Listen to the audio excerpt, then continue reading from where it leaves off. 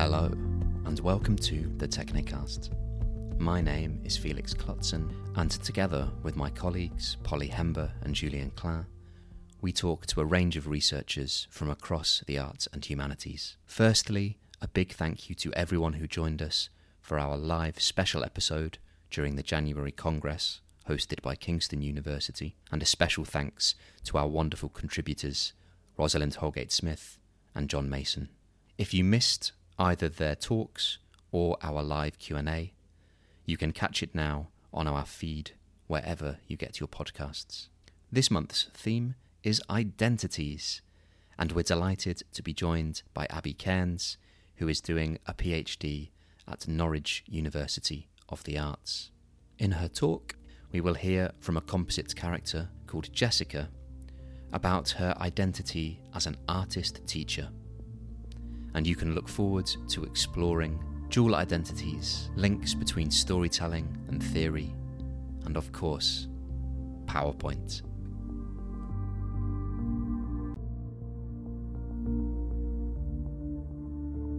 Jessica's a vignette, becoming an artist teacher in adult community learning. Jessica is a composite character of 4 artist teachers in ACL. Jessica hadn't always been an artist teacher. Aged between 30 and 54, she spent the first part of her career as a professional artist. This is her story of how she became an artist teacher in adult community learning. Chapter 1. Compulsive Creative. Jessica had always had an interest in art, right from when she was a little girl, around 7 or 8 years old. She grew up in inspirational surroundings with inspirational people. From her brilliant teachers to her family, her earliest memories include getting old bits of wood from her dad's offcuts and painting them in his workshop, running a Saturday club for her friends where they would create and make stuff in the shed, and sitting in her bedroom drawing, colouring and painting. You name it, she would do it. She just had an overriding desire to create, and it came naturally to her from a very young age. For Jessica, art was a very known thing. This desire led her to complete further and higher education in her art specialism, something she couldn't imagine not doing, something that would feel really strange. No, really wrong not to do. There was never a question about it. The art room was her space, her place to go. It was at this point that Jessica started to identify as an artist. She made a decision, moved away from home to go to a certain educational institution and committed to the degree. In this moment, Jessica was forming her future life direction. Upon leaving education, Jessica worked as a freelance artist. She had her own studio and occasionally ran art workshops, but she missed interacting with people. She realised it wouldn't be enough for her just to be in her studio all day, alone. Chapter 2. Upward Spiral. After a brief spell as a professional artist, Jessica decided she needed a change. There was no huge breaking point, just lots of little niggles that wore her down. Being a professional artist came with its challenges. It was isolating and the art world was competitive. Jessica had some previous informal teaching experience which she had enjoyed and decided that a move into education was a logical step. Besides, she wanted to give some skills back and do something more social. Jessica found that teaching wasn't all about whiteboards and having learners in front of you, that she didn't need to be at the front of the classroom, that she needed to be in the thick of it. She also found that becoming a teacher was about gaining teaching qualifications. During this time, Jessica had a few influential teachers to draw upon who shaped who she was in the role. Jessica started to feel like a teacher quite soon after stepping into the classroom. She started to feel autonomous and skilled in the role. Learners were responding well to the brief she set, which she felt was very positive. While she had less time for her art, she found that she was more confident in herself. Jessica's identity was transforming. Chapter 3. Horizon. Jessica started to feel like an artist teacher after spending some time in the role. She had to first become an artist and a teacher separately before she could encompass the dual role. Jessica found that access to subject-specific continued professional development allowed her to become the full package of an artist teacher. Teaching allowed Jessica to be around people. And while the hours were very unstable, she would find out a week before the class started if it was running or not, she was able to divvy out her time and have a 50-50 career. Each week, Jessica spends around 0 to 15 hours on each practice. Jessica enjoys the freedom of ACL. She can put herself across and do it in her own way. As an artist teacher, she can make work alongside students who she learns so much from. At times, Jessica feels that teaching practice takes over a little bit of her mind space from her artistic practice. However, overall she feels that they sit quite nicely together. She loves both.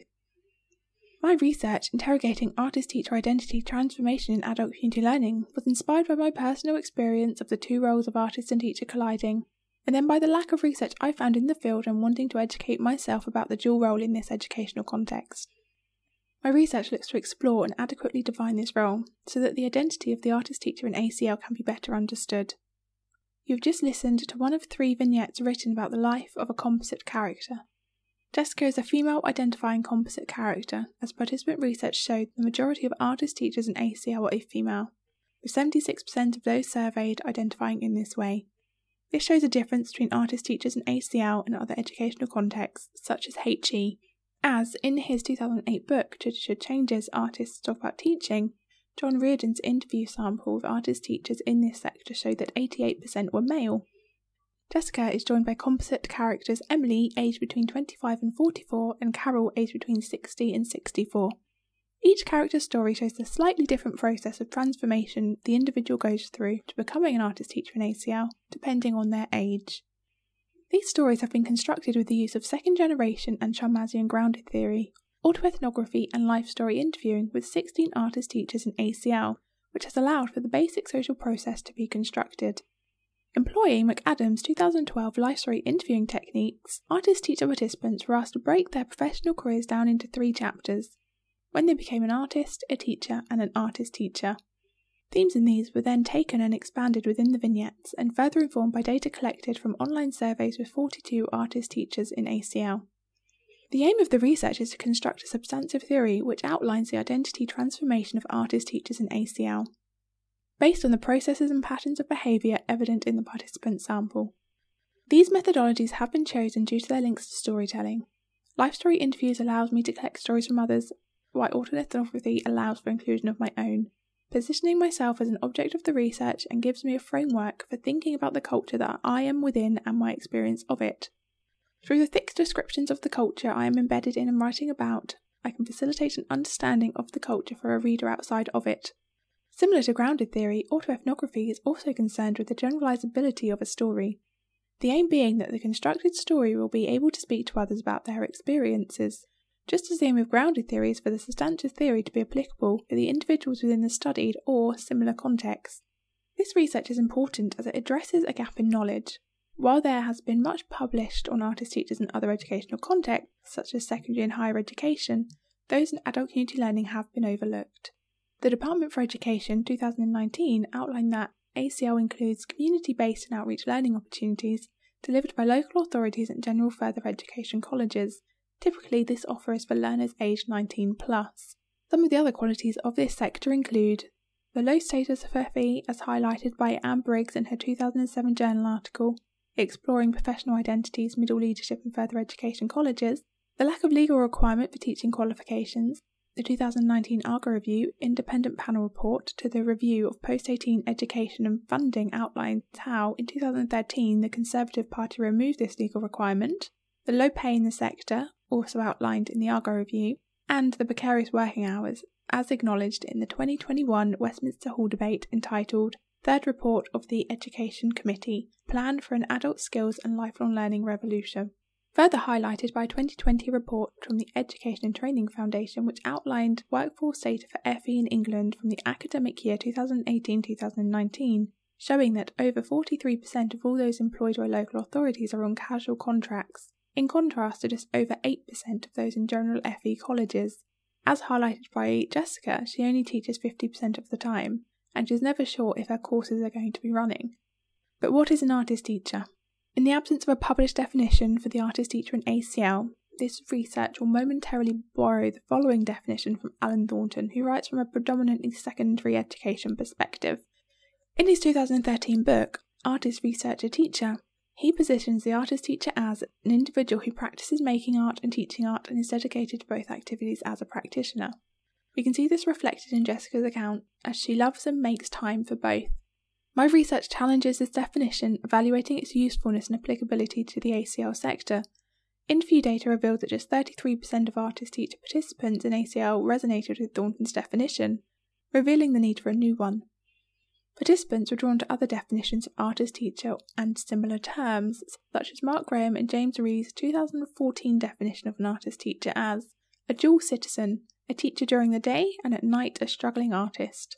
Published in their research paper, Pick Up Sticks, Artist Teacher Interconnectedness and Fragility, Pedagogy as an Artistic Encounter. Their definition has an emphasis on the duality and comments on time. Additionally, Marit Olbert's 2015 definition also proved popular. They define the teaching artist as a professional artist with the competencies needed to work in and through the arts in an educational and/or community setting.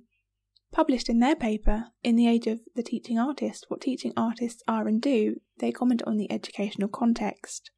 This resonated with participants as it provides a backdrop for their role. As we see in Chapter 3, Jessica specifically teaches and likes teaching in ACL. In this sector, she can be herself and can teach how she pleases. She is not constrained by curriculum or standardisation. I argue that this needs to be reflected when defining the role. As the story progresses, we see Jessica's identity transitioning from artist to artist-teacher. This process was first highlighted in my autoethnographic writing. I am an artist. It is May 2013 and I am standing in front of my artwork at the Art Exchange Gallery at the University of Essex. Rewind a few weeks prior, in my Art Foundation studio, I see a poster pinned onto the otherwise empty notice board. An open call for student art, open for just 2 weeks but open nonetheless for the public. My first real exhibition. Artwork accepted, an A3 mounted board, thick cardboard, black on one side, white on the other, adorned with an array of differently sized circles and lines. Private view, unattended or perhaps unhosted. I arrive at the gallery with my mum and grandparents a week into the exhibition. My granddad takes a picture of me outside the gallery and then of my work. I feel proud. I am a teacher. It is 2017 and I have a classroom and a whiteboard. The kind with the dry white pens rather than an interactive one.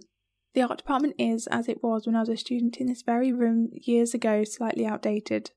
However, I have a set of 4 whiteboard pens bestowed upon me during the PGCE induction. Black, red, blue and green. Later I replaced the whiteboard with a projector and PowerPoint. Here I can see that I found my thing. PowerPoints become my teaching thing. Planning them and using them make me feel like a teacher. I'm an artist teacher. It is 2017. In becoming an artist teacher, I first had to become each as separate entities. There was a short period of time in which I was an artist and a teacher. This time existed at the start of my PGCE and ceased before the end of the course. Here I was an artist in one context and a teacher in another. There was no crossover between my art practice and my teaching. Teaching within my PGCE placement was all about teaching theory and learning how to be in a classroom with learners. At home, teaching practice and art practice took place on my bedroom floor. This meant that both existed side by side, and neither was ever too far away, making the transformation into an artist teacher a natural one. This was also a recurring theme in participant research with artist teachers in ACL. Within the life story interviews, the most dominant way of understanding the transformation to artist teacher was in terms of first becoming an artist, then a teacher, and then finally an artist teacher. Once we arrive at the artist teacher identity, the duality of the role becomes important, as outlined by Graham and Ree's definition shared earlier. This emerged in Jessica's story in relation to her 50-50 career, and is substantiated by data from the Department for Education's 2018 College Staff Survey, which highlight this as a phenomenon in creative and design tutors in FE2, with 30% of those surveyed stating that they still work in industry, compared to just 17% of all other vocational tutors in general FE. This rises dramatically within my research of artist teachers in ACL, with a huge 90% of artist teachers surveyed still being practicing artists, showing that the dedication to both, as Thornton would put it, is stronger in ACL than in general FE. Jessica's story positions dedication as relating to splitting time between art practice and art teaching. While Jessica is positioning herself as splitting her time equally, it becomes clear that this is a very unstable role. As can be seen in the story, courses can be cancelled at the last minute, relating back to the precarious working conditions of the sector as outlined by the 2021 Westminster Hall debate. Additionally, the Education and Training Foundation's 2020 report states that around 34% of staff at local authority providers work less than 20% of full time. Learners become of high importance in ACL, as without them courses do not run and artist teachers lose work, an oddity of the sector, in comparison to general FE and secondary education where teachers are likely to be contracted rather than sessional tutors. The use of life story interviewing and autoethnographic writing has allowed me to start unpacking the different aspects of professional identity and to see how I and others have transformed into artist teachers in ACL. Not all artist teachers in ACL will share in all aspects of the stories written.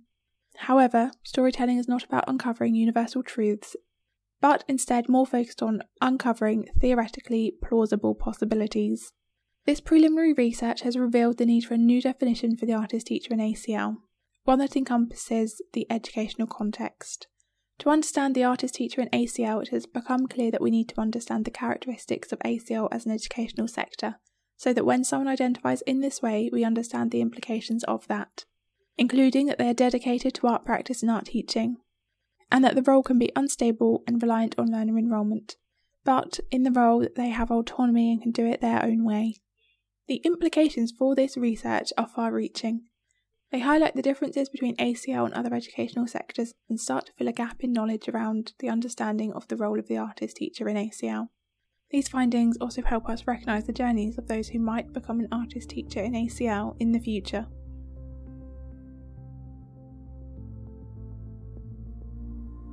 A big thank you to Jessica there.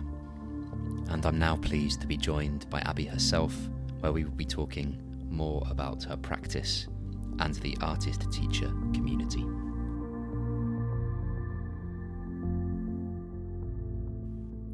Hello, Abby. Hi, thanks for having me. Well, thank you very much for joining us. Really excited. You were telling us in your wonderful piece about adult community learning, and I wondered if you would start by giving us an idea of who that entails. What kind of people do you teach? Yeah, sure. So adult community learning is kind of a subsection of further education, except for we are catering for 19 plus, essentially, which separates us out from all the other educational contexts. When you think of adults, sometimes you think of 18 plus, but it's all to do with funding, as you can imagine. So on the courses I teach, we'll have people that are towards the 19 age, right up until, I think one of my oldest learners was 93 years old. Oh, wow. So everywhere in between and from different backgrounds. So you have people that are retired, people that are out of work for whatever reason, people that are getting their lives back after perhaps having children or a career break, or just people that fancy trying something new. They perhaps didn't have a chance to try it out when they were doing their own compulsory education for whatever reason. So it's nice to be able to fill that gap, I think. So they're doing it for different reasons, really, a lot of them. It's not to pass exams, they're doing it for a range of things. Yeah, it's a really good point to make. So we do unaccredited courses and we also do accredited courses. Again, they're low level linked to funding, so we focus on level 1 and 2 predominantly. But then that can really set people up for going into higher education if that's something that they want to do. But with the short courses, they can try so many different things throughout a year. So they can do painting, they can do sculpture, they can do jewellery. So it really allows them to pick and choose their own curriculum. Does that mean you've ended up teaching different aspects of art that you wouldn't normally have practiced yourself? Yeah, definitely. So we have specialised tutors. So I'm an art and design tutor, so I wouldn't be in the jewellery making classes because that would be well out of my remit. But I will do drawing, painting, sculpture and things like that. Whereas my art practice is installation based and I use text and language in my own art practice, which isn't something that we really cover in adult community learning. It's quite niche. So we focus more on the mainstream art skills that most people are looking to develop. And could you tell me a little bit more about your particular style? Yeah, so really it's been developing since I was doing my GCSE art. I always put text with my artwork and people were like, why? But I like the storytelling narrative of it. And as you probably heard from my pre-record, I'm all about storytelling. I like communicating with people as well and interacting with an audience that isn't necessarily an art audience. And the thing with text and language is if you have the skill set to be able to read English, your brain just reads it when you see it. So you make people interact with the artwork, even if they don't want to, which I think is quite fun and playful because I'll put my work in situations outside of a gallery context. So it might just be in the countryside, for example, or in other buildings as well as galleries, so that you then kind of get that alternative audience. Amazing. And yes, as you said, in your pre-recording, you mentioned that you chose methodologies because of their link to storytelling. And I wondered if you could elaborate a bit more on that. Yeah, so it wasn't something that I went into the PhD thinking that I would do, to be honest. I started with the autoethnography just as a way of reflecting on what I was doing I've never been a creative writer, if you like, so text has always been in my art practice, but I've always thought of it as a fine art practice rather than myself as a writer. So I think it's about that positionality as well. So it kind of comes naturally to me, I guess, the whole writing and storytelling aspect. And then when I was looking at different methodologies, I settled on grounded theory because it was so important. If I'm going to tell the story or research into people in an unknown sector, it can't just come from me, it needs to come from them. So the grounded theory came quite naturally, and then autoethnography seemed to fit into it quite nicely. And then the life story interviewing just felt like the missing puzzle piece. It felt like a really good middle ground where I could get them to tell a story. So I do kind of a semi-structured interview with them for about 20 minutes, half an hour first to kind of loosen them up. And then we'd go into the life story interviewing. And I'll be like, you've said most of this already, but now let's just reframe it. And because you're working with creative people in these interviews anyway, they get into it quite quickly, I think, because they can think about it in a different way. And they liked exploring it. And a lot of them were saying, oh, I've never thought about it like that before, which is perfect, really. It's what you want. You want them to take something from the interview as well. Yeah, for sure. And how has that been, positioning yourself as part of it? And also you mentioned about being able to facilitate the research to people outside of that world, and you can make an impact by being a part of it yourself. I never really felt like I could not be part of it. I think the motivation was so strongly linked to myself. When I started writing my research proposal, I was working 3 different jobs. One of them was working in adult community learning. I was also working in HE as like a study skills advisor. And on my lunch breaks, I'd go to the library and write this research proposal about being an artist teacher in adult community learning. So I was like, even though I have these other jobs, that's the identity that I kept coming back to. And to be fair, it was the identity that I spent the least amount of time on, but it was the most important one to me. It was been there right from the get-go, I guess. And then the autoethnography gave me a grounding in which it legitimised that, I think, because before I hadn't come across autoethnography. I mean, I'd done an MA in fine art and I'd done teacher training, and those things, never really came up in those courses. So it was new to me, and it was really exciting to see that you can actually do this and you can turn academic writing on its head if you like. And it feels like the perfect time. It feels like it's far more accepted now than if I was to try and do this, I guess, even a few years ago. Maybe I would have come up against some more barriers, but everyone's been really receptive to it. And my supervisors have said it's great actually because it breaks up the writing and makes it interesting to read. So you're not just reading, loads and loads of theory. You can have a little bit of storytelling in there as well.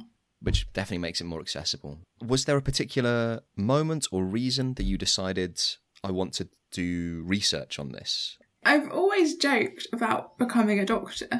I don't know why. Even from when I was quite young, I'd be like, I'm going to be a doctor one day. And I guess it's just that thing. Maybe I just envisioned it and then it happened. But I love being in education. So I done my BA, and then I done my teacher training, and then I done my MA back to back. And then I contacted someone who is my supervisor now saying, I want to do a PhD. And he said, you need to go into the real world. So I took 2 years out and I was teaching. So I didn't stray too far from the education, but it's very different teaching to being the student. And then I just kept trying to write my proposal. And I didn't have enough time. So I said before, I was working 3 jobs. One of them, I was working 3 days a week and I was commuting 4 hours each day. So there just wasn't time. And you think, I'm on a train, I'm going to get so much done. But you don't. You're so exhausted. And then that's really where the pandemic was my silver lining, because I suddenly gained all of that commute time. I was at home. I had time to write my research proposal and then apply. I had my interview online and it all went really well. So I should say I'm with Norwich University of the Arts, and that is why I'm doing kind of research into artist teachers. I felt like I should be at an art university doing that rather than at just a university that was interested in education, because I wanted it to be informed by the right people and people with that lived experience as well. So yeah, I guess it's just been a natural progression. There's no one in my personal life that has a PhD, so it's not like I'm surrounded by doctors and it was like there was an expectation for me to do that. So I don't really know where it came from, other than the fact that I've just loved post-compulsory education. Compulsory education, I did not enjoy. But as soon as I got to that point where it was my choice, I was like, don't make me leave. I'm staying here.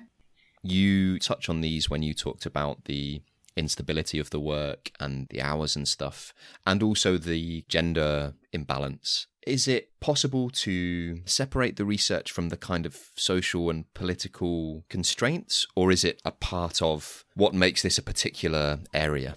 I think if you're talking about anything like education, then politics is unavoidable. And particularly the way we're funded by the government. But I try not to be overly political, just because there's other people that do that and they can do it much better than I can. But even in my artwork, I always try to avoid the political. But yeah, it definitely comes up. And, you know, when you're looking at things like gender equality, and when you're looking at ACL in comparison to HE and the gender split, you have more men tend to work in HE, and then you have to think about the wage gap that brings as well, because you obviously earn more money in HE than you do in adult community learning. So it's interesting that you get this gender split. But the other thing that I'm moving on to in my research is also looking at the race split as well, because everyone that I've interviewed has been white. Everyone that I work with is predominantly white. And you think of all of the things you're missing out on by not having people from different ethnic backgrounds or minority backgrounds, or even social class backgrounds, because you have to be in a certain position, I guess, to be able to teach in adult community learning. And that is why it takes up such a little part of my week, is because I have to do other jobs to financially sustain myself, even though they don't really feed into my identity. They're more of a necessity. So it's quite interesting, I think. Yeah, very interesting. And I think it definitely is reflected in different areas of the education system as well. So you have these jobs that aren't necessarily part of your identity. You said something very interesting about wanting to, provide a different definition of what it means to be an artist teacher in your pre-recording, talking about being a dual citizen. I wondered if you could tell me a bit about how they inform each other or how they complement each other as a composite, as opposed to being two separate parts. Yeah, I think defining the role is really important, and I think context is really important. And again, going back to my art practice, I look at text and context when I'm working with installation work. So it's something that's always in the back of my mind when I'm placing language anywhere. And you can say you're an artist teacher, and that can mean one thing. And I think the definitions that I give in that pre-record, they do go some way. Like you say, they talk about being a dual citizen, they talk about being dedicated to both, but with the context missing, you miss so much of that, because I can be dedicated to both, but that doesn't tell you anything about how that dedication is split. Is it an equal dedication, or is it like I'm 80% dedicated to the art practice and 20% dedicated to the teaching, or vice versa? So having the context of what it means to teach in adult community learning, I think, helps with that. And none of the definitions that I've come across, for the ones shared in the pre-record and wider definitions for like gallery learning and things like that, really talk about the context explicitly within the definition. They might want you to go into the further reading, but I think if you're going to give someone a title, you need to know what it means. So, you could have an artist teacher in secondary education, an artist teacher in higher education. And the first part of that definition might be very similar. I just think it's going to be the second half that makes people go, oh, okay, I understand what it is you do. And particularly with adult community learning not necessarily being a term that everyone is used to anyway, that needs defining in itself and making more prominent and widely available, I think. You mentioned about the fact that when you started out, you were spending a lot of time on your own, on your work. And it came to a point where you realised that it appeared that you worked better when you were in the thick of it, I think were the words you used. And how does that factor in as part of your identity? You think of it as quite a closed, insular thing, but actually it was being part of the community that brought this part of your identity out, so to speak. Yeah, I think community is really important, regardless of what you do, and even outside of professionalism. I mean, I live in a village anyway, so it's that whole it takes a village to raise a child thing, and I think that is applicable throughout everything you do. When I first started with ACL, I wasn't really seeing any of my colleagues because there's so few of us, and then you tend to be working kind of one at a time because we have 2 art rooms in the centre that I'm based at anyway. So the tutors I was meeting in the staff room weren't necessarily art tutors. They were lovely, really interesting people, But I couldn't just go, oh, I'm delivering this drawing workshop this afternoon. Does anyone have any suggestions? Or things like that. And I think that's always been something really important to me throughout my art education. Is I always joke I leave kind of communities of practice wherever I've been. So when I'd done my MA, I started a community of practice for the MA students where we would meet informally. And one of my other jobs is working for Space. I work at Space Colchester and I run a creative practitioner support programme with them. And that is to help artists share. And it's aimed predominantly at people that are outside of education. So maybe they've just graduated and they've lost that group crit. And I think coming from an art background, you're used from a very early point in your art education from constantly sharing your work and getting the feedback. And I feel like that's missing in teaching. It's certainly not something that I've experienced until I was kind of pushing for it to happen. And again, lockdown happened, everything went online. So suddenly people were turning up to team meetings because they didn't have to drive to a different centre that wasn't near their home. So I started meeting my colleagues for like the first time really, and I'd been working there for 3-4 years, I guess. And I started like an online chat every Wednesday. I'll just log in. Like no one was paying me to do it, but I just thought, we're in a lockdown anyway. No one's got anything to do. And that was the start of that thinking process really. And then I joined other communities of practice for artist teachers, but I found that adult community learning wasn't catered for particularly. So they're very much focused on secondary education. I mean, as they would, because there's statistically more secondary education teachers than there are ACL teachers. But even now, the thinking with that's kind of moved on. So now primary schools are having their own networks for artist teachers. Not necessarily specialist artist teachers because of the way primary education is organised, but they're having meetings where they can talk about art in primary. And that just made me think, well, that is needed for adult community learning. It doesn't matter how few of us they are, it's still going to be beneficial for those people that exist. And, you know, I put that into my research questions and my online surveys and my interviews. And whenever I mentioned it in an interview, you could just see people's faces light up.